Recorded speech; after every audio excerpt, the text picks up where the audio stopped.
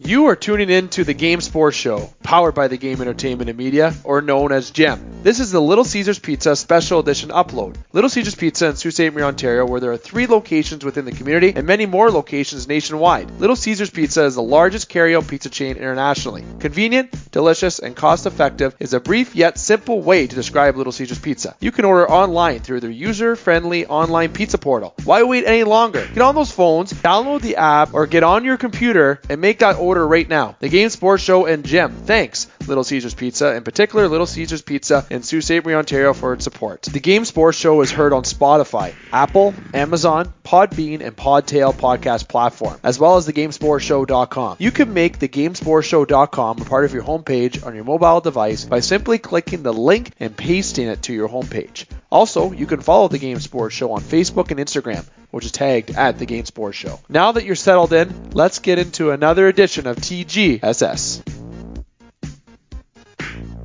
Booyah, and it's time for the Game Sports Show. It is your host, David McCaig Jr., bringing you another special edition upload powered by the Game Entertainment and Media and sponsored by Little Caesars Pizza, in particular with Little Caesars Pizza in Sault Ste. Marie, Ontario. Now, getting right to it, let's get to our Little Caesars Special Edition co-host here for tonight's upload. We have 2. Firstly, going over to, well, you know him by now, I'm sure. Former professional hockey player of over 1,000 games and hockey analyst for the Game Entertainment and Media. Speed Demon and Mr. Top of the Circle Clap Bomb. No, that is not yet patented, but I will try to do whatever I can to get that patented. Brendan Brooks. Brooksy, how's it going, pal? It's going good, my friend. Looking forward to the show. Can't wait. Let's get her going.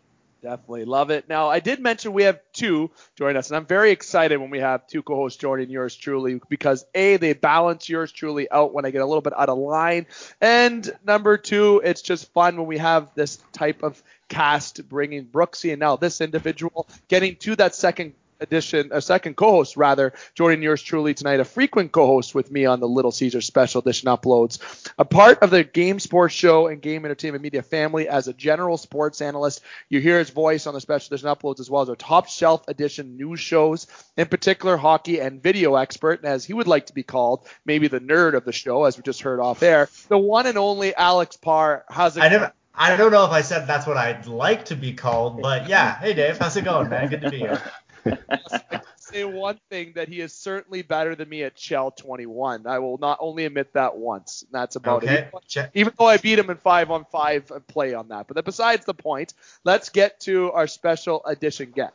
Okay, brought to you by, of course, Little Caesars Pizza. He's one of those guys, and let me tell you, we get these nice elongated introductions, and I think he's going to enjoy this. But he likes to stop the puck. Goalies may be referenced as a different breed, but I would say this guy is an absolute beauty. And kudos to him for wanting to stand in front of rubber and be the last line of defense on the ice. He's a former first-round pick, 29th overall in the 2001 NHL draft to the Chicago Blackhawks. He is Ontario-born, who played in the Ontario Hockey League. And for those wondering where, well, yes, there was Erie. And, of course, oh, yeah, he spent his last season with the Sioux Greyhounds. Shout out to the local home listeners of the game. This attendee strapped on the pads for 157 games in the Ontario Hockey League with 429 games at the professional level in the East Coast, the AHL, NHL, Swiss, KHL, Italy, and Austria. He also played 14 games in the ACH, which is the Allen Cup Hockey League, where he had the best GEA, the best save percentage, and was named the best goalie and won MVP. Out of those 429 other professional games I mentioned, 17 of those games were with the Chicago Blackhawks. He is a one-time Hungarian champion and one-time OHL champion. And fun fact, he was named top 3 goalies of all time with the Erie Otters, based on the article from the HockeyWriters.com and author Dave Jewell in 2017. He represented Canada in the international stage and at the Spangler Cup and the Deutschland Cup. And last but certainly not least, he is the owner of Money Goaltending. The one and only Adam Munro. Thanks for taking the time to come on the show. Oh, thanks. That's quite the introduction. I mean, I feel like I'm still stuck back on the Little Caesars introduction because it's right around dinner time here. So you gave me a great idea for what to get after the show. But what an introduction. That was amazing. I didn't know half that stuff, actually. Love it. You know what? That is a great product plug right there. You just gave Little Caesars a great product plug. They're going to love that. They might contact you after the show. Okay, perfect. And while I say that, one more product placement I'd like to give out to, it's Northern Superior Brewing Company, Sault Ste. Marie. While I'm sitting here and we mentioned pizza, I'm having beer, so I think that'd be a pretty good mix. Just shout out to Northern Superior Brewing Company in Sault Ste. Ontario. But before we get into, let's say, all the topics we bring up, Adam, I want to go to our post opener. So before we dive into this topic, and this is a perfect segue to what you just actually brought up, so I love it. Obviously, you and I have chatted a little bit before this upload, so I feel like asking you a weird question off the hop, and I only do this with particular individuals, PS, so I want you to feel special about that. But we're actually going to go on the realm of pizza, which is hilarious. I'm hoping you do like pizza, which obviously you just stated that you do. So please give us your take on the known sin of pineapple on pizza. Does Adam Munro add this to his toppings? And if so, why the hell do you do that? If not, what is your message to those who do? Oh, wow. I don't know if I'm going to get a lot of slack for this or not, but I'm on the side of the pineapples. I'm actually a pineapple and jalapeno guy. And I know, I don't know if anybody else makes this one, but it's like a spicy, salty, sweet treat. And I don't know, it just works. And I mean, I don't know what it is, but that's been my pizza for the last probably 4 or 5 years. Maybe Domino's is going to, maybe Little Caesars is going to take back that any sort of free pizzas they might have given me now. But yeah, I've been pineapple and jalapeno for years now. I agree with the jalapeno, but I don't know, man, about the pineapple. Brooksy, Parr, like, are you on his side or are you on my side? Nah, man, I believed in you, Adam. I believed. Oh. Let me down. I'm old school. No pineapple for this guy. Love that. Good. Now, Alex, I'm going to go to you to get us started with our first topic. We're going to have some fun with all of us bring up a topic each. Alex, kick us off with our first official topic. I mean, yeah, normally we do it chronological order, so what better place to start than the OHL? I mean, you spent 4 full seasons there. You spent a little tiny worth of time in the Sioux, mainly playing with Erie. When you think back to the OHL, what are some of those stories that stick out right away?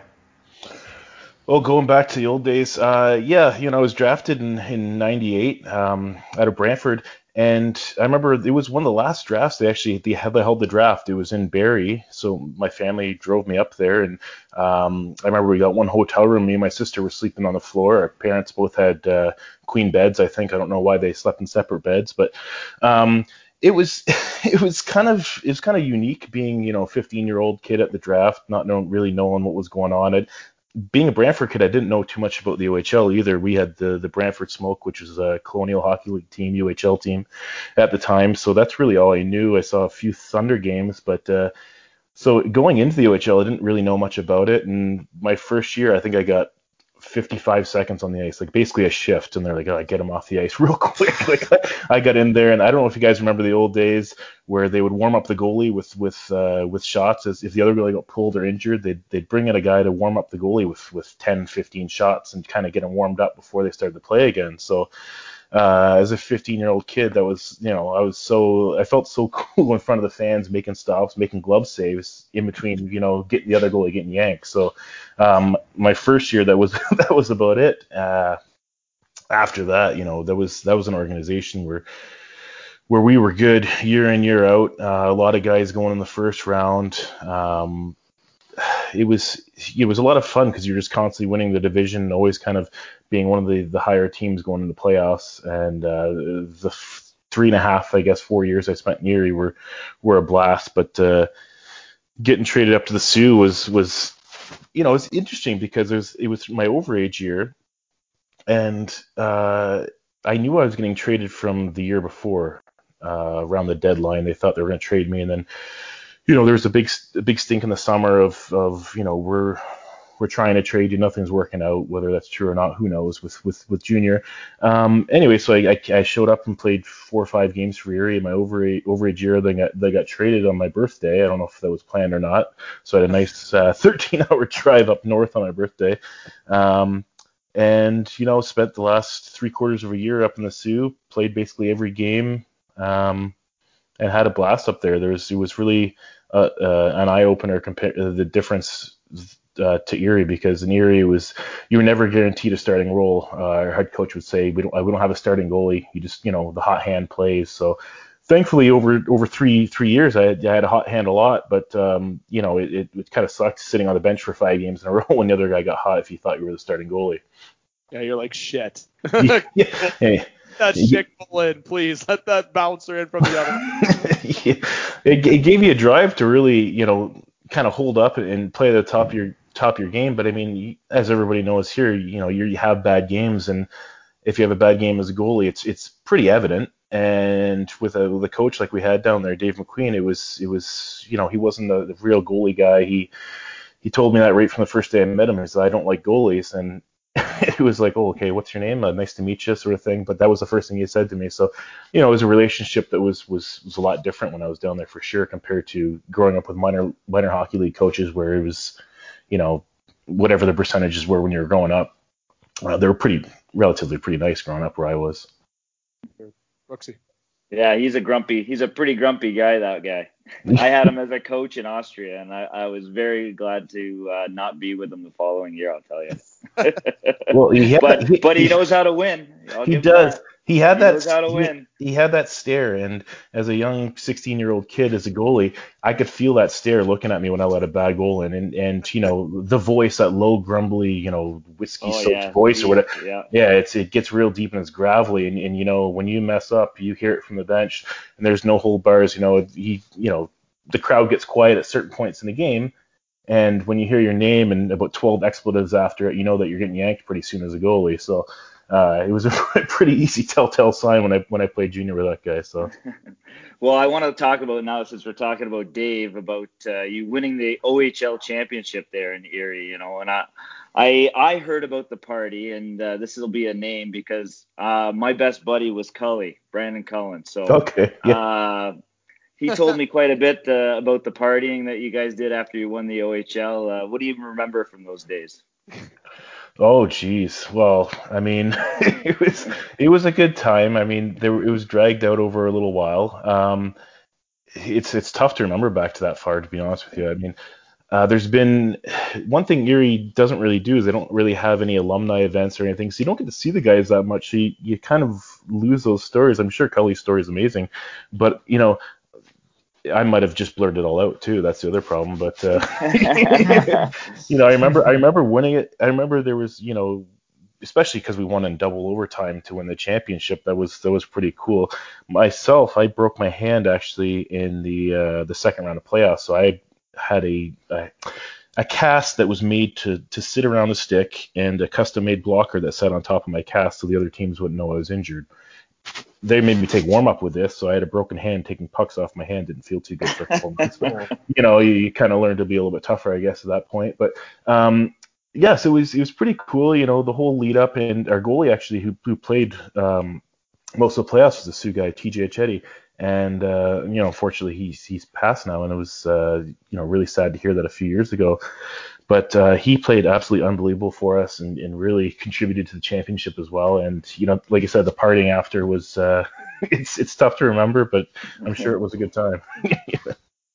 See, and being in, obviously I had a friend of mine, Owen Hendrick, who obviously won a title in Erie too. So Erie's had some success, and even the players come up. I think there's somebody that everybody must know. His name's Connor McDavid or something, played there. So obviously he knows how to skate. So there's obviously been some good talent that's come out of Erie. And obviously a friend of the show of mine, Zach Turquato, played in Erie as well. But it's definitely, I heard, a pretty good hockey market overall. And when you guys won, you must have been overall, it must have been a good atmosphere for the crowd, and honestly, just a memory you'll never forget though.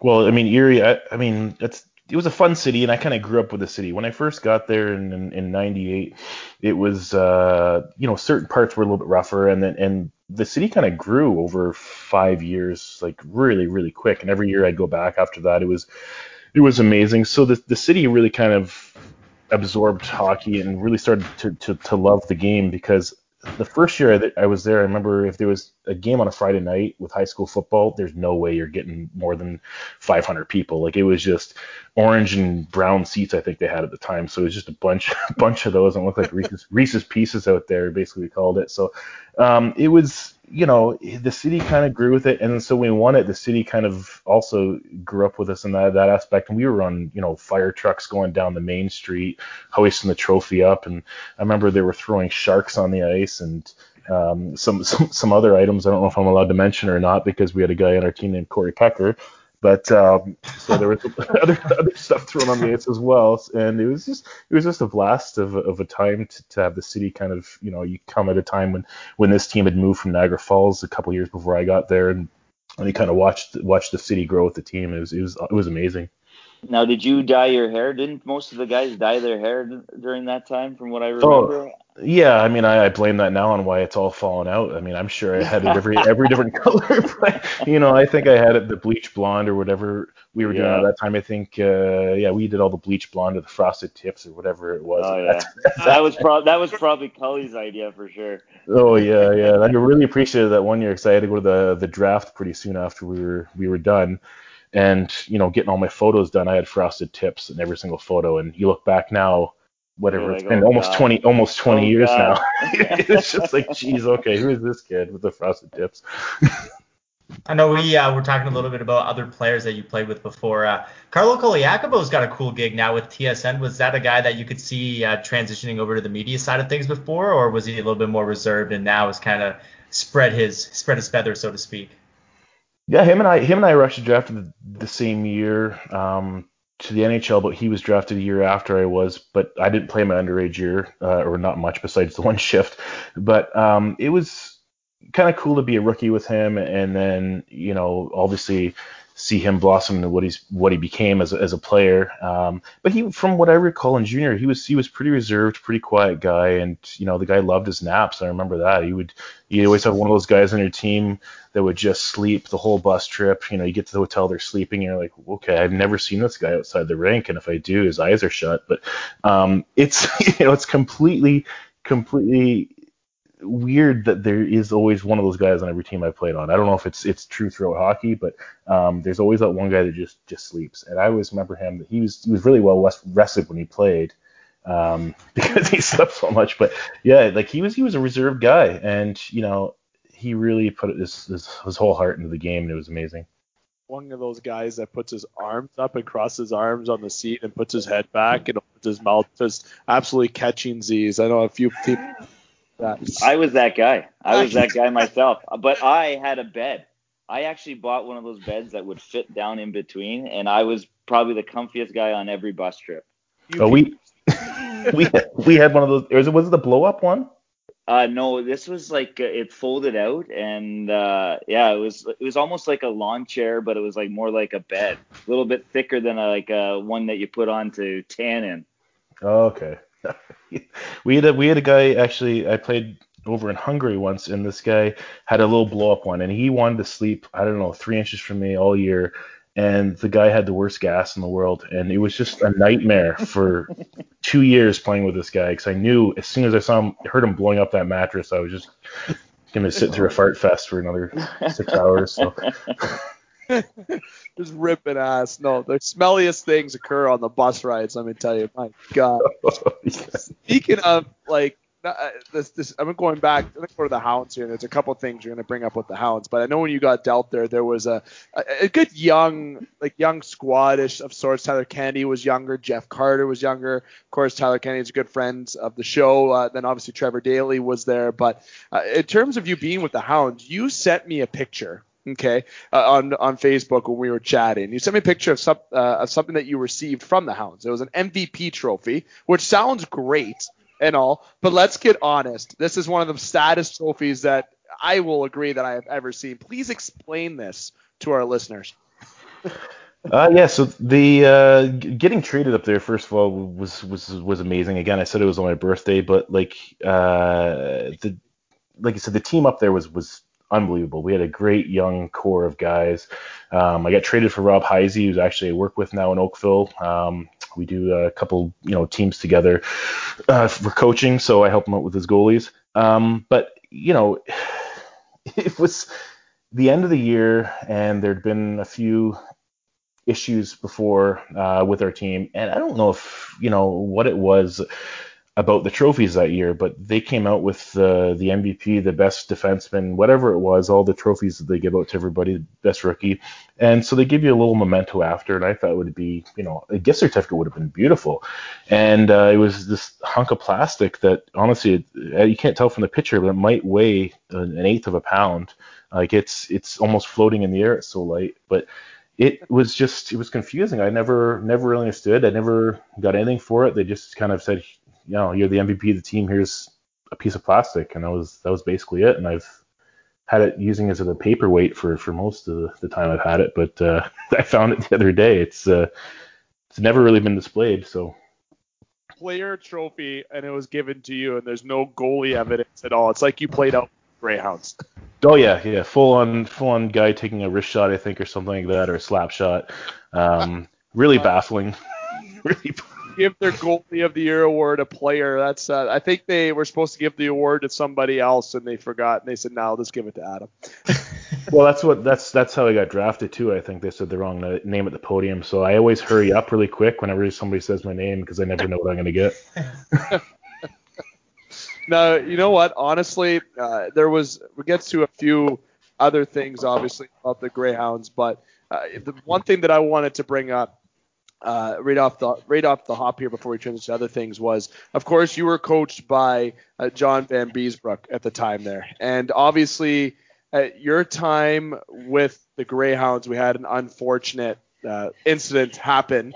It happened to occur with the organization where there was a racist remark towards Trevor Daley from John Van Beesbroek. And everyone that knows the story, of course, understands it fully. For those that don't, it's definitely worth a search. I'm not going to dive into the full details of what was said, but I think with me mentioning what it was is quite evident. So you were part of the team when that happened. Could you give maybe a little bit of the piece of what happened behind the scenes then, or the aftermath of it all? Because obviously that was an extremely serious issue, and it got addressed immediately when it was all known, of course. And you being a part of that, and part of the atmosphere, especially with a team that was so young, right, at the time, with Carter, Kennedy, and the crew. Even Daley wasn't even 19 yet, if I remember at the time. So, this occurred. What was the aftermath, and what was being a part of that room like when everything started coming to fruition and change?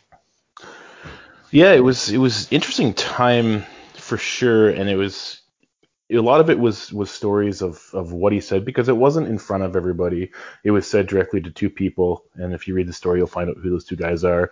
And it was basically John trying to get those two guys to get Trevor motivated, because he didn't feel like he was motivated. Again, we were on a 6 or 7 game losing streak. We were trying to make playoffs, and his demeanor had changed around the rink, Van Beesbroek, where he was getting a little more angry. I don't know what was going on with it, because I don't really know what's going on behind the scenes with him. But anyway, so I guess he drove around one night after, I think it was probably our 6th loss in a row. So he drove around to everybody's billet house, and I remember he came down, and he came down the stairs, just kind of looked at me. I was on the old computer, probably trying to get the dial up to work or whatever it was, and he just came down and said, "Hey, how's it going?" I said, "Yeah, I'm home." And then he went back upstairs and got in the car and drove around to, I guess, everybody's house, is what it said. And then when he saw the two guys that he wanted to get Trevor motivated, instead of calling him Trevor, he used a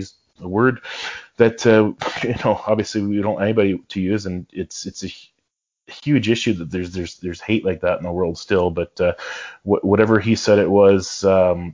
I know he has some deep wounds, and he tried to apologize for whatever he did, but he was gone pretty quick. He came into the room the next day. Basically, Trevor had left. Bobby Orr told him to go home, and John came in the next day, kind of apologized to us, and left, and we didn't really ever see him again. So I mean, that's the basis of what I know from the story.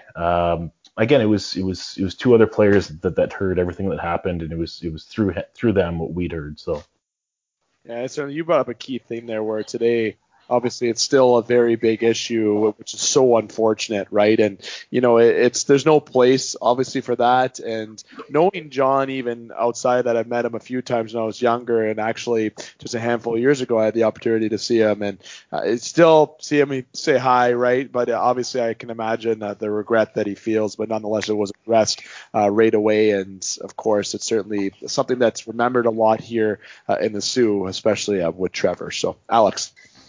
Well, when it comes to the Sioux, what about things on a lighter note? What kind of stories do you remember from your little stint here in the Sioux?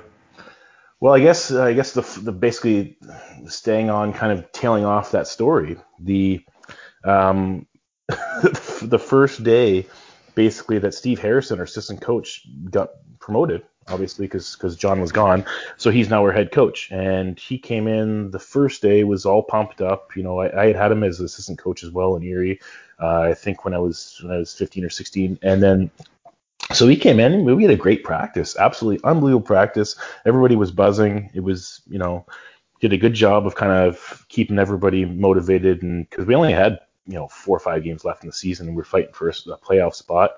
And so after the practice, we're doing like a lot of times we do. We D-men go on one end and maybe they do power play on the other, or whatever it is. There's some sort of work going on, and so they're doing power play work in my end. I got scored on, and I just kind of whacked the puck out of the net. Puck rolls up on my stick. Steve Harrison's coming in to kind of instruct the D-man that he should have had the backdoor pass that they scored on the empty net, and I was probably thinking the same thing.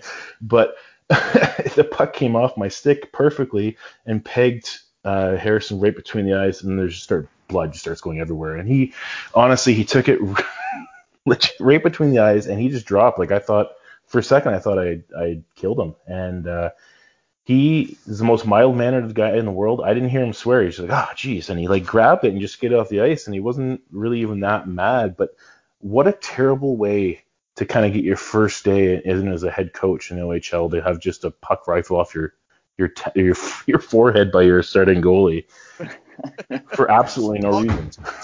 Welcome to the position. Yeah, exactly. Yeah, you want him to skate around with no helmet on? Maybe go put on a visor on or something. I don't know. Oh, that's a memento. He should have kept that puck for memorabilia's sake. Yeah, and I don't know if you remember too the old Sioux Gardens there. They used to run. They used to have joggers go around the top. Like there used to be a little track where people would go in or they walk around. They still oh, do. Yeah.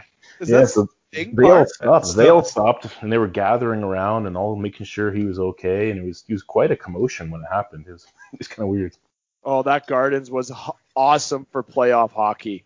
My God, that garden was absolutely sick. Now it's called the GFL Gardens now. It went through 2 different names since, of course, Steelback and, of course, SR Center is what it was called prior. But now got the GFL Memorial Gardens, giving a little bit of free plugs and advertisement to some businesses. But nonetheless, the upstairs portion is very open, so it makes sense still. But they still don't make enough seating. And I don't mean to shit on the city of Sault Ste. Marie at all, of course, but they only put, I believe, Park, correct me if I'm wrong, 4,600 was the amount of seats in there. Around there, like 4,600 seats, I think, is what the total is there. And they can't, they're trying to qualify for getting a Memorial Cup here, but that might be a factor where they may or may not get it because of the attendance. Yeah, for hockey, it's 4,928. That's it, just under 5, and usually up to 5. But nonetheless, going to the next topic, Brooksy. Yeah, well, this is something we talk a lot about on the show, and we've had some amazing guests like yourself here. I want to talk about your draft day. To go first round, 29th overall, it's such an amazing thing, and I just curious about the story. Did you always know where you were going in the first round? Do you know which team? How much interviews did you have with different teams, and what were they like? Oh yeah, the draft. I mean, it was pretty cool. I remember everything leading up to it. Like we had the NHL Combine in Toronto. I just remember my dad dropping me off, and then giving me these cotton shorts and this cotton shirt that's just going to be just the worst for just absorbing sweat and making, well, me as a guy that was always kind of teetering on kind of heavy, they always wanted me light. So I was like, I'm not weighing in with this cotton shirt on. I got to go shirtless to weigh in. So I was like, come on, you could have given me something a little bit lighter than this. Anyway, so we went to the combine, whatever, did all my stuff there. I remember puking after the VO2 test, but I did it in like some back office where I knew nobody would see me because I wanted to get as many interviews as possible. And then I think I had, I want to say probably 12 or 14 interviews with a number of teams. I can't remember all of them. And the best one was Chicago. I remember sitting down and one of the scouts just like tossing an apple towards my head. And then I kind of just watched it go by and I was like, what the hell? He said, oh, why didn't you stop that? And it's like, I was going wide. And I think that was like the only good line I had the whole week. And I was just kind of shocked that the guy just tossed an apple at my head. But I thought maybe he was trying to say something about my weight at that time or something, like just toss some fruit and vegetables at me all day, maybe. But yeah, so after that, we had the combine. I had a year that was pretty successful as well.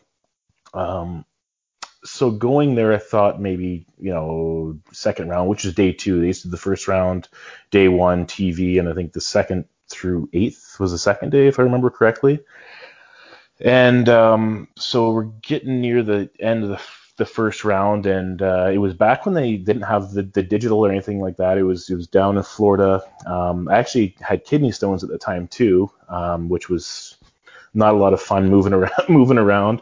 And it was the 28th pick happened, and I kind of started looking around, and where we were sitting, a bunch of cameramen came over kind of in the general direction, and then I kind of leaned back because I had a perfect view where I could see the next names going up on the board, because somebody would grab these big, huge, 1 foot by 6 foot signs to be putting them up, like the Fenway Park sort of. And I saw my name, and I just leaned over to my dad and I said, "Dad, I bet you $1 million I go next." And he's like, "Yeah, we're waiting for tomorrow, or wait for the next round, whatever it is." And so lo and behold, we hear Chicago go up, and as soon as I heard Erie, I kind of remember that I didn't think we had anybody else in the draft that year. And Carlo Colaiacovo had already gone 21 picks earlier. So I kind of figured that it was me. So I kind of got excited, went up there, kind of walked up, and I remember Gary Bettman saying, "Welcome to the NHL," and got the jersey, big smile ear to ear. Probably the worst interview. I don't know if you can find it online anywhere, but probably one of the worst interviews after, where I just kind of stumbled out words saying I want to be like Patrick Waugh, and didn't really know what I was going to say at all. Probably the worst interview ever.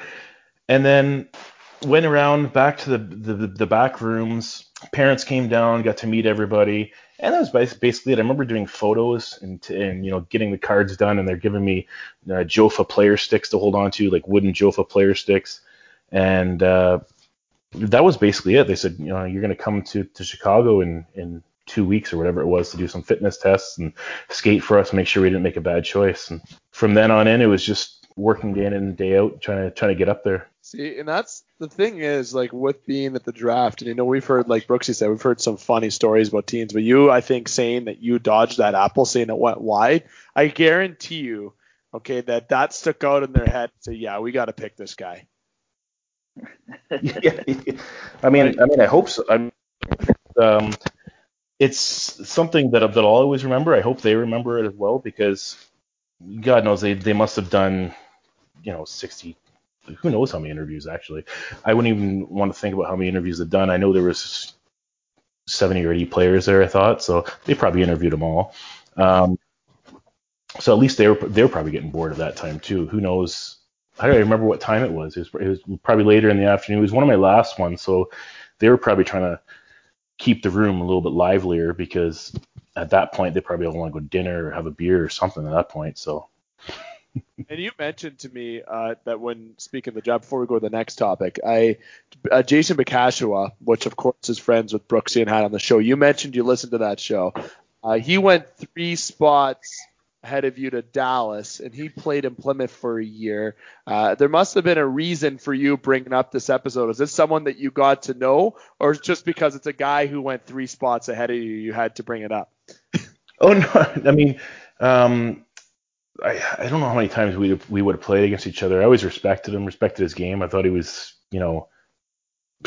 more advanced than I was, so I was kind of watching him trying to pick stuff up the following year, because I was like, okay, how's he doing that? And every goalie kind of, I don't know if they judge, compare themselves to the other goalie on the other end, or try to learn from them throughout a game as well, and just pick up little things. But, going that one goalie spot ahead of me was always kind of like, I thought I was going to be a third goalie that year, so I didn't know when they said goalie at that time. I was kind of like, okay, then that was kind of surprising. We thought it was going to be a long time before another goalie's pick. So when he went 26, I was like, I'm going to be here till 4th, 5th round, which is still, to get drafted, regardless where you go, the more I look back now, the more I'm like, what does it matter where you get drafted? You get an entryway, and you get a ticket to kind of show yourself to an NHL team, no matter where you go at any point, right? So, but as a young young kid, 18-year-old kid, you wanted to be, I wanted to be the top guy.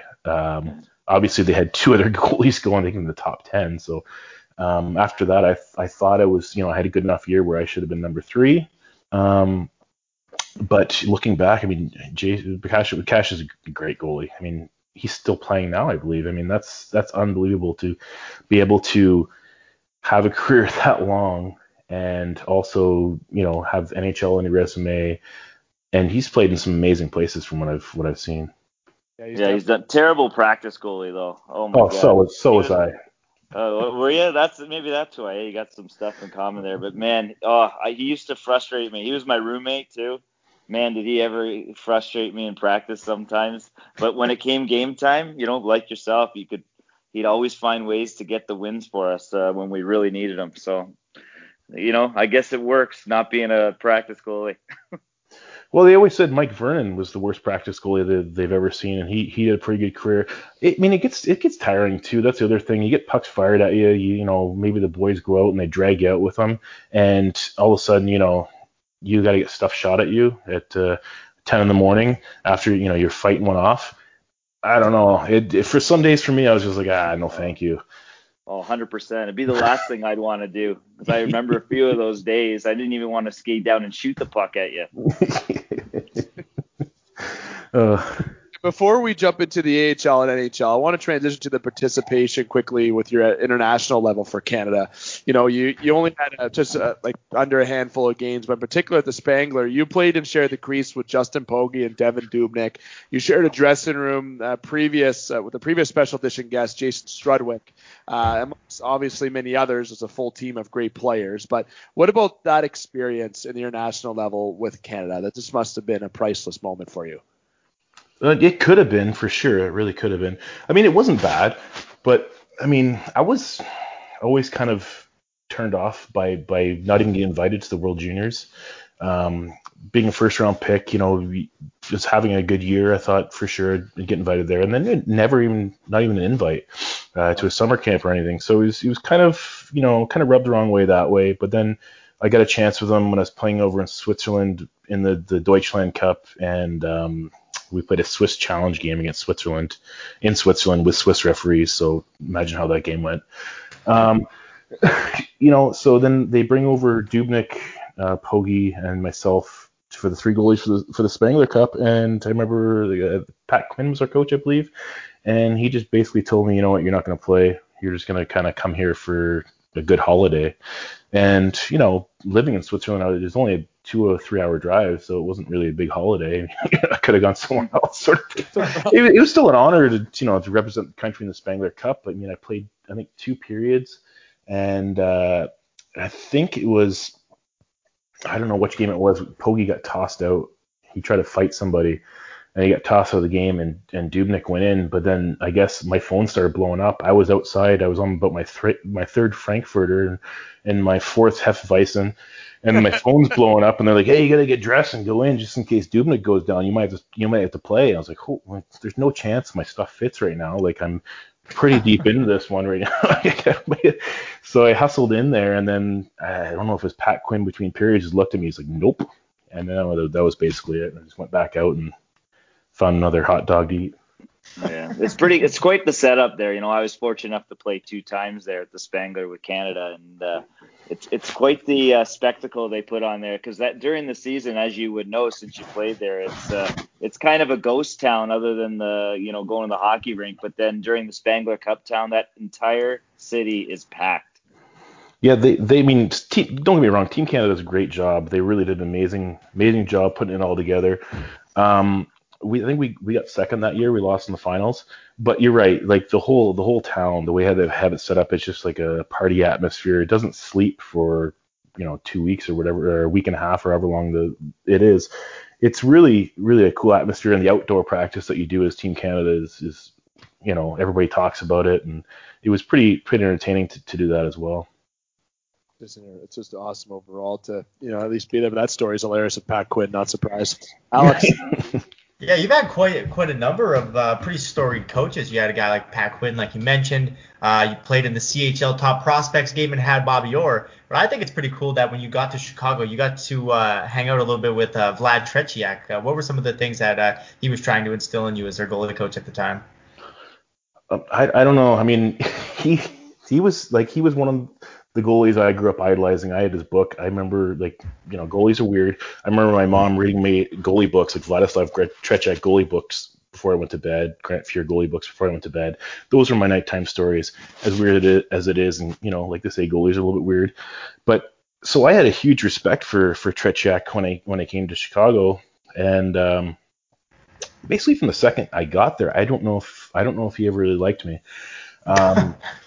We were doing summer training, and he would do these long drills, and then he would always just remind me that I had to have the intensity of 1,000 cats, and that was basically it. Like, we were doing somersaults and 2-pad stack drills a lot, and it was really, I don't know, the game changed every 10 to 15 years. I don't know if it was dated or if he just, maybe they flew him in and he didn't want to be there, sort of thing. But his words of advice my first year with him was have the intensity of 1,000 cats, and he would repeat that to me so much. And I don't know if I ever got the intensity of 1,000 cats, but it might have been close. So then eventually, I think it was the 03-04 year, maybe the lockout year, he came into Norfolk for 2 weeks, I think it was, or a week, and was supposed to work with me basically by himself or with Craig Anderson or Mike Layton. There's a bunch of us there. And he was on the ice with me privately for an hour before practice. And we did one drill. It was, you face the net, you turn around quick, and he shoots it basically at your head. And then he stopped after that drill, and for the next 45 minutes we talked, and it was stories mainly about how bad I was, and how if I came out to the arena in Norfolk, which held 8,000 or 9,000 people, if I went out there and started waving to the people, they wouldn't know who I was. But if he went out in Russia to 100,000 people, they would all cheer for him. And it was just basically a beatdown session for about 45 minutes of, I didn't know if I wanted to play goalie, to be honest with you, after that talk. And I was just kind of sitting there. I remember going in and talking with Layton and Anderson. I was like, does he talk to you like this? And I don't know. I guess it was just me. So there was something that maybe it was, I don't think he was involved in the draft pick, so maybe there was something from that. You never know where coaches get their inspiration or what they're trying to do to you. I mean, I know coaches have all these different viewpoints on how they should treat players and ways to drive them, but that, definitely wasn't a good driving point for me when I was looking to sell my stuff at a garage sale about 5 minutes later. Looking at me, quick buck. And it's one of those things, when a coach is doing that, you just have to sit there and take it. As much as you want to say something like, really, this is what you're saying to me right now. It's one of those things you just sit back, you take it, and you move on, and you try to figure out why the hell would he try to talk to me like this, because it makes no goddamn sense. It's more insulting one-on-one. That's the worst part. If it was in front of everybody, it would have been like, okay, he's trying to motivate you. But one-on-one, I really felt like he meant it, which was the worst part. I was just like, he dragged me aside to do a 45-minute talk. And it was just like, all right, whatever. At that point in my career, it kind of helped me to the point where I was like, I don't care anymore. You know what? If somebody's going to call me terrible, because goalies, everybody either loves them or hates them. So you're not going to win everybody over. Just go out there and play your game. So in fact, it kind of did help in a weird, long, drawn out way. So he did his job, is what you're saying. He did his job. I don't know. He's got some sort of mind meld on me or whatever he's got. So. Yeah. See, and the one thing I want to say, and this kind of ties into the first game kind of things, because you told me about a YouTube clip. We're obviously, to let listeners know, we're sticking with obviously his professional exposure now on the East Coast, AHL, NHL, etc. You sent me a link to various YouTube links, I should say, and one of those links was the full game, hour and 58 minutes, which I believe it showed the full game. But when you first click the link, it says you are listening to you are watching the NHL Network on Bell Express View. Okay, so when you hear Bell Express View, that's obviously not a thing anymore. So that's the thing. But it was actually not as grainy as I thought it was going to be. It was a decent quality, and it was a game between Chicago and Nashville. Okay, and it was your first NHL game. And it was a pretty darn exciting game, okay? Obviously, you made some solid saves in overtime, and there's the spoiler for me right there. It was a 2-2 game that went into overtime, of course. And after overtime, guess what? This might be foreign to some of our listeners, but it ended in a tie. There was no such thing after. There was no shootout, no 3-on-3, no additional overtime, nothing like that. It ended literally in a tie. And at the end of the game, Vokoun decides to get into a brawl after there was a hit at the end of the game by Jim Vandermeer, who obviously was known to never be shy to lay the body. And Vokoun gets into the brawl, and then you skate and chuck it down the ice, okay? And you're going down to the ice, and something happened in between all that you were unable to do. I'll let you explain it. Oh, yeah. So, obviously everybody's dream first game. It was interesting how I found out, because I'd been called up, I want to say probably 10 days earlier, maybe 14 days earlier, and I just rode the pine. I was like, well, this is, a great seat. I appreciate them flying me here and get me a great seat on the bench. It's, really nice of them to let me watch hockey this way. But, I didn't think I was going to play that game because no one had talked to me really since I got called up. I was just honestly trying to hide in the shadows, and hopefully they didn't notice that I was still there, so they couldn't give me a plane ticket home. And so we fly into Nashville, and like the day before, me and I think it was Tyler Arneson, Jim Vandermeer, and myself went to dinner, and we went out. You're in Nashville, we're 1,000 points out of playoffs, so we went out for a drink or two. It wasn't too late, and then we ran into the coaches at one of the bars, and a fight ensued, which was well documented in the paper between one of the players, one of the coaches, and I came down basically to see the little scuffle, and it was quickly broken up by some of the fans, like Nashville fans and Chicago fans had broken it up. And then we just kind of relaxed for a minute, and we're like, okay, we're going to go home. And then one of the assistant coaches at the time, I forget it was, kind of grabbed me by the arm and said, hey, by the way, I don't know if anybody told you, you're starting tomorrow. And this was midnight. And I'm just like, oh, okay. He's like, you will probably want to, go home, get some sleep. So hustled back to the hotel, tried to go to sleep, was just staring at the ceiling all night now, and woke up, did pregame skate, blah, blah, blah, blah, blah, went to the rink. I think we were up 1-0 going into the third, and I was like, in my head after the second, I'm like, this is great, I'm going to get a shutout my first game, no big deal. This league's not as tough as people were saying. And so the second period, I think I let in kind of a weak one. I might have saved into the net, and I was like, oh no, okay, this is not good. And they scored pretty quickly after that. I think I tried to make a 2-pad sack save or something, and then we tied it late. And then end of the game, it's like you said, 2-2 tie. No way of ending it. So what happened a lot of time back then, I felt like at the end of ties, it was either like nobody cared and they left, or there was some sort of brawl because someone had a chance at the last second. The person just tackled them or whatever it was. So there was a little fight in the corner. I think it was Mark Bell, like you said, Vandermeer, some other guys, and then Vokoun got involved. So I was just happy the game was over. I got my first game done, 2 goals against, pretty good game. I think 30-something shots, whatever it was. And then I see the little kerfuffle in the corner at the other end. So I kind of start skating out, kind of quickly. And then I hear our coach yell, no. So I said, okay, it's my first game. I better listen to the coach. And then I see the players like, what are you doing? Why are you holding them back? Let them go. And then eventually, that's why I was so delayed. I was kind of in a conversation with the bench and the coach, finding if I should go or not. And then it was a delayed reaction where I started skating down full tilt. I've never hit that speed again. I've been trying for a long time, but I've never hit that same speed as how fast I skated down there. And then as I get there, I'm just ready to kind of go after Vokoun. The ref, all I could hear is, what are you doing? All I said to him was, hey, man, it's my first day. And he just laughed and he said, if you go stand over there, I'll give you 2 minutes. And I said, okay, I'll stand over here. My bad. I didn't want to, cause too much of a commotion on my first day. And then it was kind of insulting because if you watch the clip, you can see me probably mouthing some words to Vukun. Didn't get one response from him. He just ignored me. Like, I wasn't there. I didn't exist. And that was, in my mind, way more insulting than if he did respond with some words back. But it was just, I got a good skate, got 2 minutes for it, and got my only penalty in the NHL. So, hey, might as well do it on my first day on the job. On the score sheet. You got on the score sheet. So after that, did you were you able to get a night out in Chicago? Were you able to get some time out, or? Oh, there was a few of those nights for sure. Yeah. There was that city is a blast.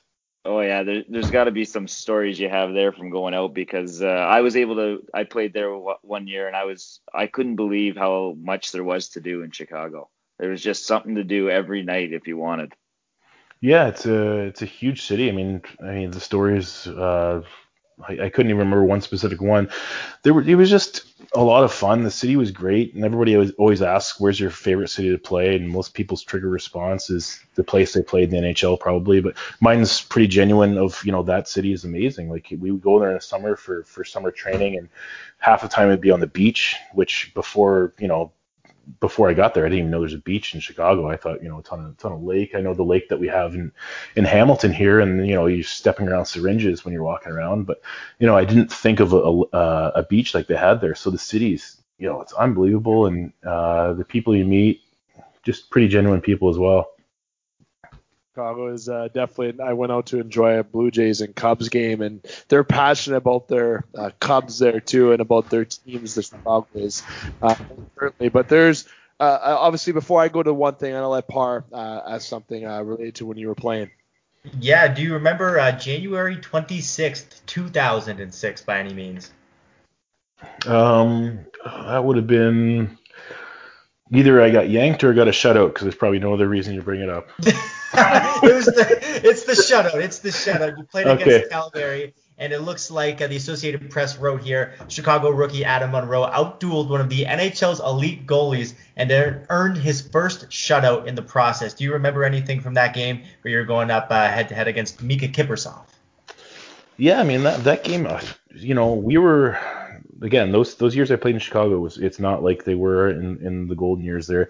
We were really far to playoffs, and it was tough, because most nights it was a lot of work in that, and especially being a young guy against top players, you're getting a lot of chances. I think one game against Tampa Bay, I think they had like 6 breakaways in the first period or something, and I think 4 or 5 of them was Le Cavalier, and I was like, this isn't right. So fast forward to a couple years later, we're talking about that game.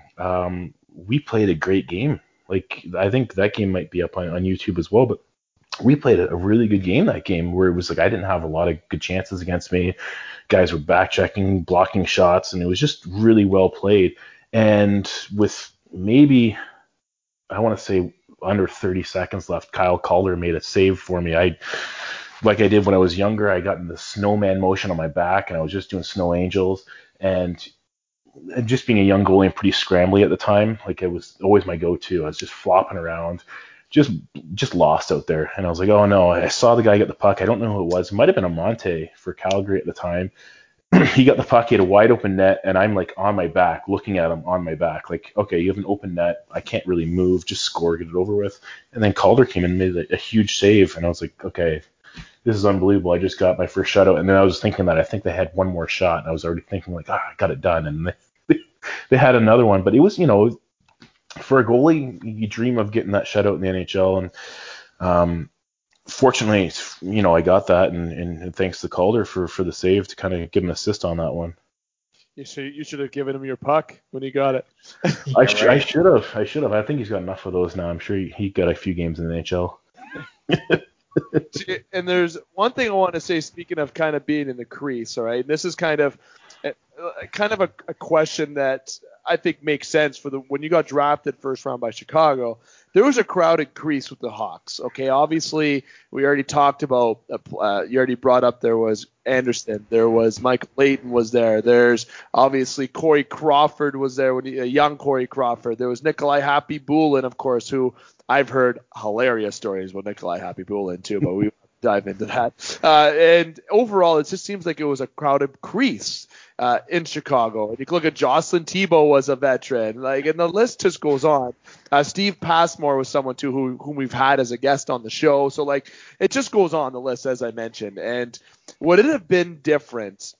Per se, obviously you're excited, you got happy, got drafted first round into Chicago, but was there another team that you would have rather went to, or you think that you maybe, if you would have went to another team where maybe the goaltending depth wasn't as strong, that potentially maybe it would have kind of changed your career to maybe have a longer tenure in the NHL, let's say? I mean, yeah, I think goalies can always look back like that. There's always going to be those teams that have stacked goalies or really deep in goaltending, and similar to baseball, I don't feel like they ever want to trade pitching. They don't ever want to trade goalies as well. And it is what it is. You work with what you got, and you learn a lot from those guys. I learned a lot from playing from Passmore. I thought he was unbelievable for me as a young guy, helping me along, because when I got drafted, I was kind of lost, like I said, with my goalie coach at the time being Tretiak, and getting a lot of negative feedback, and having Passmore as kind of a positivity in the other ear was really beneficial for me. So having veteran guys like that is great to have, but when you have 3 or 4 young guys that are all capable of playing in the AHL or NHL as backup or whatever it was, being young, it's tough. You look at other teams, you're saying, they're only 2 guys deep, their third guy, whatever. In your mind, you're thinking this. I'm sure players do it the same way, where they're saying, I'm playing third line here, but I could play first line on this team, sort of thing. So, you have that, but it's just, you can't control where you get drafted, and it's unfortunate. But I had chances in other spots too, like going to Columbus's camp, the Leafs camp. I had other opportunities where teams were looking for goalies, and they went outside and got me. So it's not to say that I have chances, and who knows if I got drafted somewhere else, what would have happened. It's a really, really tough question to think about, for sure. Kind of put you on the spot with it. It's fine, it's perfect, but I could have never even played a game pro with another organization. You never know. It's just the way it worked out. Chicago was a great opportunity, and to get some games at least showcase myself, and then for some reason take off to Europe for a year. I don't really know why I did that, but it's all the mistakes you learn from hockey, and hoping you pass on to the next crew that's coming along. Brooksy. Yes, well, now it's time. I want to talk about your time overseas. It's an area I've been a part of for a long time. I spent 12 years over there, so I'm just curious about how was your time there in the KHL, Austria? What was there a spot that was your favorite, or was it just an experience that you were able to take it all in? Yeah, there was Switzerland, Italy, Russia, and Austria, I guess, and Hungary as well.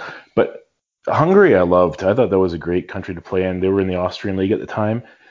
And it was just, the people were so nice. It was just, you could go to a restaurant after a game and people would buy you a drink, or they try to talk to you. And, you have your little conversations. As Brooks, when you go over there, some of the language barriers, it's tough to talk to people. And, alcohol always helps them bring out their English for some reason, or me speaking Hungarian with the 3 words that I know, but somehow we make a conversation work, right? So, Hungary was beautiful. Russia, you always hear the horror stories about Russia and, all that sort of stuff. I'm pretty much in that same boat of getting over to Russia was kind of an eye-opener. I had left the Marlies in Toronto to go over there mid-season. And there was only probably 12 games left because it was the Olympic year. So I sign a deal. I look at the schedule and I say, well, why don't you guys have any games left? Like, what's going on? He's like, yeah, we have a 6-week break for the Olympics. I was like, okay, well, that's interesting. So the first day I fly in, I fly into Latvia, sitting there waiting for a week until my visa comes through. So I just kind of sat in a hotel in Latvia for a week. And they flew me in, landed, everything was all good. And you assume that you're probably going to go to a hotel. I dropped off my gear in the rink, and they're like, okay, so let's just go upstairs real quick. And I thought, upstairs, okay, maybe I'll meet the owner or something. And they walked me upstairs, and there was like a couple rooms that looked like I don't know, I won't say prison cells, but pretty close. They just basically say, yeah, you're on the right here. And they put me in this room, and it was just a little tiny, I don't know how big it would be, maybe 8 by 8 foot room, and had a fan in the corner. I don't think it worked. And then a guy walked in probably 10 minutes later with a sheet of paper, and I thought it was like maybe he wanted me to write out my last will and testament, but it was actually the toilet paper. I was just like, are you like it looked like paper. Like I thought it was printing paper for sure. So he said, here you go, this is for everything. I said, for everything? He's like, yeah, wash your face and whatever else you need to do. I was like, okay, this is definitely interesting for sure. This is a great start, and get to practice, whatever. A couple weeks go by, and then I'm like, hey, do we ever get paid here? And so eventually they take me upstairs again. I said, I don't want to go back upstairs because I know the last time I went up there, he put me in a prison cell for 3 days. And we walked to the end of the hallway, and there was this big, huge, like cartoonish looking bank safe with a couple guys standing in front with machine guns, and they threw a brown paper bag my way, and it was just full of rubles. And they say, here you go, here's for the time you were asking for. So every time I wanted money, I'd ask for it though. So it was kind of unique in that aspect. I've been on a team like that before. It's not too common, I don't think, but they would just take you upstairs and somebody would throw money at you, and then I would just hop into a car, tell them to drive me as close as they could to the bank because I didn't want them to know I was going to the bank, and then I'd send the money right home.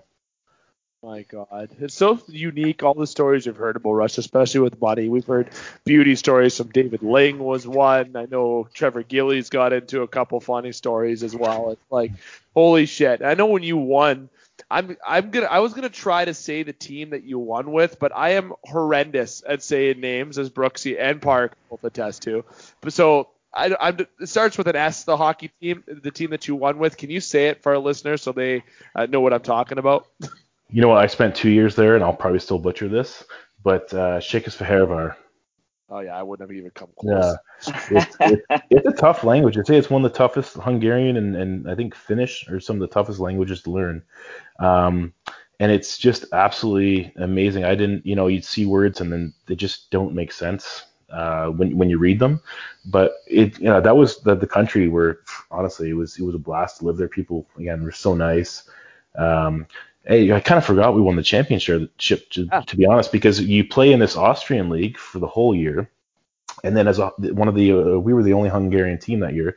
So once we get beaten out of the playoffs, we got beaten out the first round. You get bumped over to the Hungarian playoffs and just join them kind of wherever they are. And I guess they were in the finals. The one team had won it all, so we just kind of went in the finals and played the finals against this team, and we were beating them 17-1 and 18-0. It was kind of weird, and then so we won through that. I think I only played one game in that Hungarian playoffs, and I was just saucing pucks to the far blue line trying to assist the whole game. It's pretty entertaining, but it's really weird. I mean, you play the whole year, and they draw all the best players out of this Hungarian league to play on our team, and then they say, okay, now we're going to go play this other team now that's basically our feeder team. Wild. See, that's just at least you had the opportunity to win over there too. But you know what, Par? I haven't given you the floor for a little bit here. I'm getting you're up. Yeah, I mean, she's playing in Russia, machine guns, and just like, I don't know, when you started playing your NHL career, what would you say was the most culture shock you had jumping from one league to another? Maybe that was going down from the E after seeing the amenities of the N, or playing in North America, just jumping over to Russia. What was the biggest shift and adjustment you needed? I was fortunate to start in the East Coast when I first started in pro. Like I went to Gwinnett, was played when they first started up. Actually, they were an expansion team, so I started with them. I think they were affiliated with the Thrashers, so myself and Michael Garnett actually split games down there. And then so I got called up to the American League, then up to the NHL, and then from the NHL directly back to the East Coast League. So it wasn't as big a shock because I'd already been there, but the shock from going from Toronto, and I'd only ever been over to Europe once to Switzerland. And Switzerland, as anybody knows, is pretty pretty beautiful, So it's not to say that Siberia is bad, but the culture shock of just kind of getting there and the difference in life, there's not a lot of places over here that are minus 40 the whole time you live there. And when I landed in January to when I left in April, it was or March, late March, it was minus 35, I think was the high I ever saw. So it was pretty interesting that way of just getting used to the weather, I guess. It kind of sounds like Winnipeg now they say it. But it's I guess during the Olympics, we had these long runs, and young kids. Our team was coached by Tarasenko's father, so Tarasenko was on our team. Zaitsev was on our team, so a lot of good talent in the team I was on in Russia. But we would go for these runs, and they'd take us on these runs in this minus 40 temperature. He's like, okay, now we do a quick 8K run. I'm like, 8K out in minus 40 is not fun. I've never had you're like breaking sweat off your eyebrows and stuff. And I've never felt the pain, like the piercing pain of cold like you do when you go for a nice run through a forest with 20 other guys at minus 40, 6 o'clock in the morning or whenever they woke you up. But it was definitely, that was probably the biggest culture shock for sure. Yeah, I know we were talking about the European side of things. I know we got a couple things we're going to get to before we wrap up, but there's one thing about the American Hockey League that I wanted to plug in here quick. You had Doug Gilmour as an assistant coach with the Marlies, the killer himself, legend in Toronto. Obviously, how is he as an assistant coach? Okay, like I can tell by his social media, and I know Brooksy knows, obviously, and I know Evan McGrath through Brooksy, whom is obviously a Doug Gilmour's son-in-law, obviously. So the stories that kind of we've been told from him as a personality, it must have been so much different with him having as an assistant coach. Yeah, I mean, it was definitely.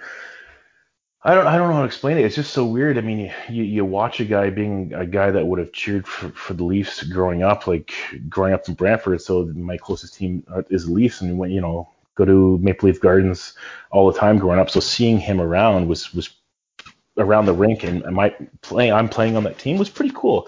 I mean, it was different once I got on the ice because all he wanted to do between drills, like, I'm the other goalie. I got to go listen to whatever the coach is explaining, even though it has nothing to do with me really.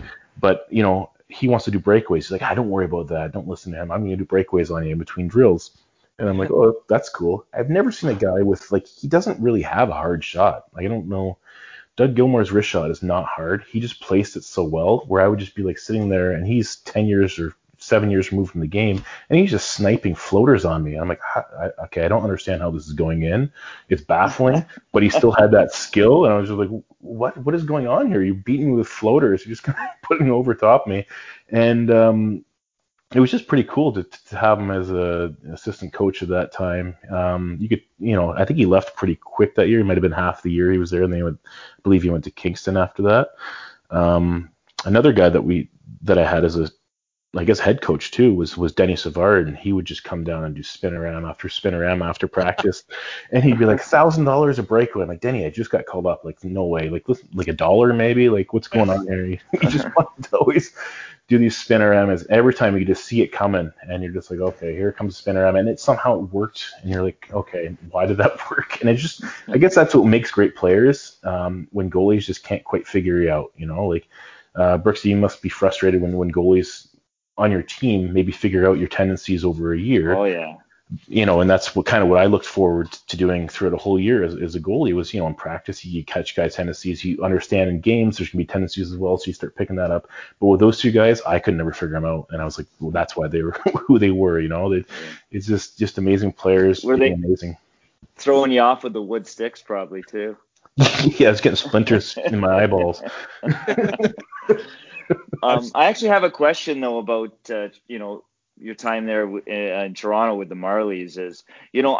I've always been curious, and I haven't asked this before to guys that we've had that have played there, is the difference when you're with the Marlies and obviously the Maple Leafs are there. I was just curious what it's like having both teams there, and I know the Marlies get great support. And I was just wondering what it was like around the city, because I know the Maple Leaf guys are like gods there. And I was just curious if, the Maple Leaf fans just jump right on board with all that. We definitely get some recognition around the city. I mean, my goalies, the masked men, not as much for sure, which is nice. But if I would go out with Pogge or other guys on the team that might have been getting called up, I think Yuri Tulusti was the big guy at that point, was kind of in between. But yeah, I mean, the drawing to games wasn't the greatest in the world. I think because you have the Leafs so close, it's kind of tough. But the support from outside the rink was great. It's tough having a team in this, like a farm team in the same city as the NHL team. I felt really bad for Justin Pogge and the way the Leafs kind of treated him there, because he'd be practicing in the American League all week and then get called up and play an NHL game that day.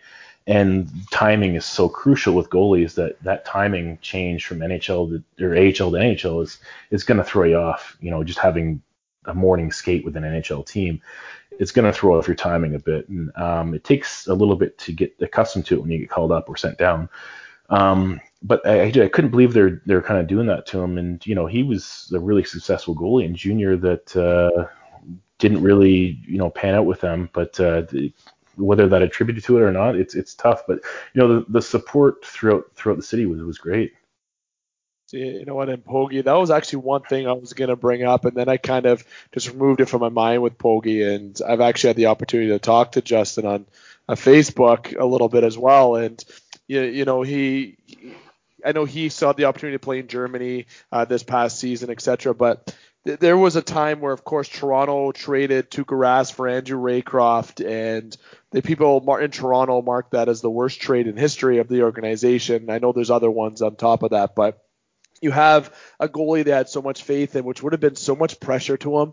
And he came into Toronto and he spent 3 years with the Marlies. And after he spent those 3 years with the Marlies, he got called up to Toronto. And it wasn't the best when he did play because of the setup there. And what happened is, after he had that short stint, brief time with the Leafs, so the net time that he did go in the net, they just gave up on him, it seemed like. And then that would have been just absolutely diminishing to his confidence, especially for the American Hockey League, for a goaltender who actually didn't do too bad, obviously, with the Marlies in his time there, of course. I felt that he had a couple good years. Even when you were there, you were right beside him. You actually had a lower GAA than he did, so not a big deal on that. But nonetheless, he honestly, I think, got kind of the short end of the stick after success of the World Juniors, and all the pressure was just on him. So I can just imagine the pressure that he must have felt. And then James Reimer was coming up, who ultimately took over as the next comer at that time.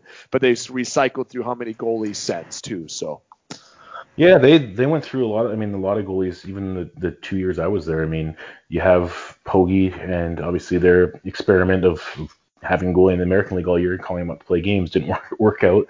But it would be tough on the confidence for sure. Really successful career though, still playing in Europe and in the American League, wherever he's played, he's had good years. And the following year with Rhymes coming up too, I was there for a little bit of that as well. But I think they're already kind of set in stone. They wanted Joey McDonald to kind of be his mentor and kind of bring him up. It's tough playing in a city like Toronto. It's a difficult market. Some guys can handle it, some guys can't. I don't understand that stuff at all. It's just, I don't know. It seems like we recycle goaltenders a lot in Toronto. It's nice to see a guy like Anderson be around as long as he has. Obviously, a guy like Jack Campbell comes and plays a couple good games, and they want to change everything again. But that's the way of the market, and that's the way of goaltending. It's always going to be that way. Everybody wants the next best thing, it seems like. But yeah, I mean, those years were kind of the build-up years for kind of Reimer to take over, and I didn't really realize it until I was there my second year in Toronto, and Reimer got called up and just surpassed me. They said, yeah, he's getting called up today, and now he's our starter. And it was, eye-opener, and that's what influenced me to go over to Russia, was like, okay, this is over for me now, I guess. So I'm just going to kind of go overseas, because when you're getting passed up like that as a goalie, it's tough on the confidence, and everybody wants to play, Yeah, and that's the thing where, you did play a great career, and you won in Europe too, so that's certainly exciting. Now, you know what, Adam, I wanted to get into one more thing before I would like to say, patented bonus questions, where we put you on the spot with a question each before we go to the conclusion. But your money goaltending, that you're doing. I wanted to give you the floor on some promotion that you're doing now outside of the post-career, I guess you should say, post-playing, whatever you want to call it, do with money goaltending. Give you a little, I want you to put as much plug as you want in that and tell the listeners what the life is of Adam Munro beyond the game and the crease. Yeah, so since I kind of stopped playing after I blew my knee out, tore my ACL in half, playing ball hockey in the summer in between seasons, so a smart way to go out. But since that happened, I kind of focused on coaching, and probably a year or two after, I feel like that's what we all kind of need after you're done playing. You kind of need a year or two away from the game where you just kind of take a breath and you're like, okay, now I gotta figure it out. So did the same thing a lot of people do. Took a year or two, kind of trying to figure it out. Worked with my parents a bit, and then started up this goalie business, basically of working with young goaltenders around the area, and teams around the area as well. And just trying to, as I get back to my negative comments from Vladislav Tretiak, I focus so much on positivity and getting these kids in a good mindset, because the mindset of a goalie is a very delicate thing, and if you lose that, then you really fall down into a dark place as a goalie, and confidence is such a big thing as well. So it's moneygoalie.com if you ever want to check it out. It's pretty new, but we're starting to pick up now around the Burlington area, so come check us out. Love that. Now, you know what? Obviously, we've had some individuals have those kind of contributing what they're doing after the game, and it's great to see you doing that. And it's definitely for goaltending. If you ever need a shooter to come out there, you can get Brooksy. I don't think you want to ask me. I'd be your second choice. If you want some good clap ons from the top of the circle, great. If you want a guy to drive the net, that's par.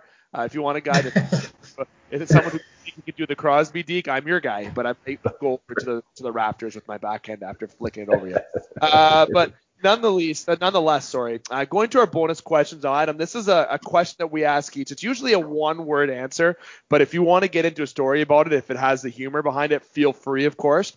So it's a question each. I'm going to go first, Par second, Brooksy will go third. Kind of a good little break way, so we'll go to the full wrap-up point here. And to go first, what I'm going to ask you is, whom was your most competitive goaltending partner that you played with? Oh gosh, I would say Crawford. Crawford was, he was his rookie year, and I was actually in net. I got pulled to get him into his first NHL game.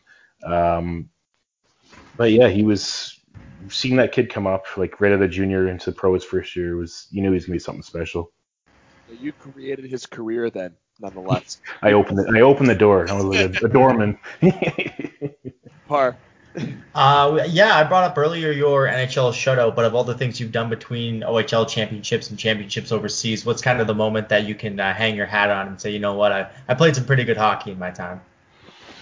My second last year, I got credited with a goal. It was I always tell people I scored, but to be honest with you, it was in the second period. They scored on their own net, and it was on delayed penalty. And the ref came over and asked me if I wanted the goal, and I told him no. I said I don't want it. I want to score one, and he gave it to me anyways. I think there was a loss in communication there. It was in Austria, but so I got a goal. Second period. I don't know how many guys have scored in the second, and it was I think we lost the game like 6-4, so it wasn't even an important goal. Do you have the puck from that? No. I think their defenseman flipped it over into the crowds. Probably went to somebody's Austrian beer over there. That's funny. I forgot that you actually scored. You mentioned that to me. I'm glad you brought that up. I forgot. Brooksy. Well, he didn't really score. No, right, he scored. He scored. I'm just curious where the nickname Money comes from. Always got good questions, Brooksy. Well, I mean, I was always kind of in between getting different names for nicknames for the last name. I guess Rosie, Munro. Money came from Munro, so that kind of stuck. I think the newspaper printed an article in junior, and then it just kind of that became the name. It was never really, I don't know how nicknames ever come to be, but a newspaper did an article one time. It was Money is Money for the Otters or something, and it just kind of stuck from there. Yeah, so it wasn't first round money, having that thrown around. I was just making it rain all over the place, yeah. Yeah. Well, it was funny. Shane McMahon's theme song. Sorry, Brooks. I was thinking of Shane McMahon's theme song. Here Comes the Money. I think Parr knows what I'm talking about more so than anybody, but nonetheless. Sorry, Brooks, I cut you off. Well, I was just gonna say, like, I gave Cully a call, and the first thing he said, "Oh, money," you know what I mean? So right away, it's stuck, and guys haven't forgotten you. So that's a good thing. Yeah, Cully, he's doing amazing. That's great to see him do that too. Yeah, he's doing really well, and we're going to have him on the show here in the future to talk about his hockey and what he's doing now, which is taking over the gym world. Oh, yeah. One barbell at a time? Pretty much.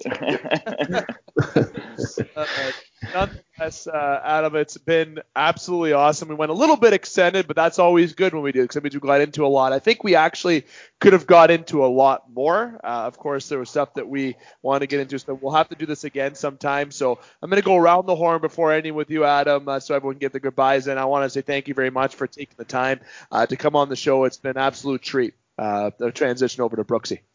Yeah, thanks, man. It's great to hear the stories from you firsthand, and like I said, I had a few from your old teammates there, and it's nice to get to know who you are and what you're doing. Parr.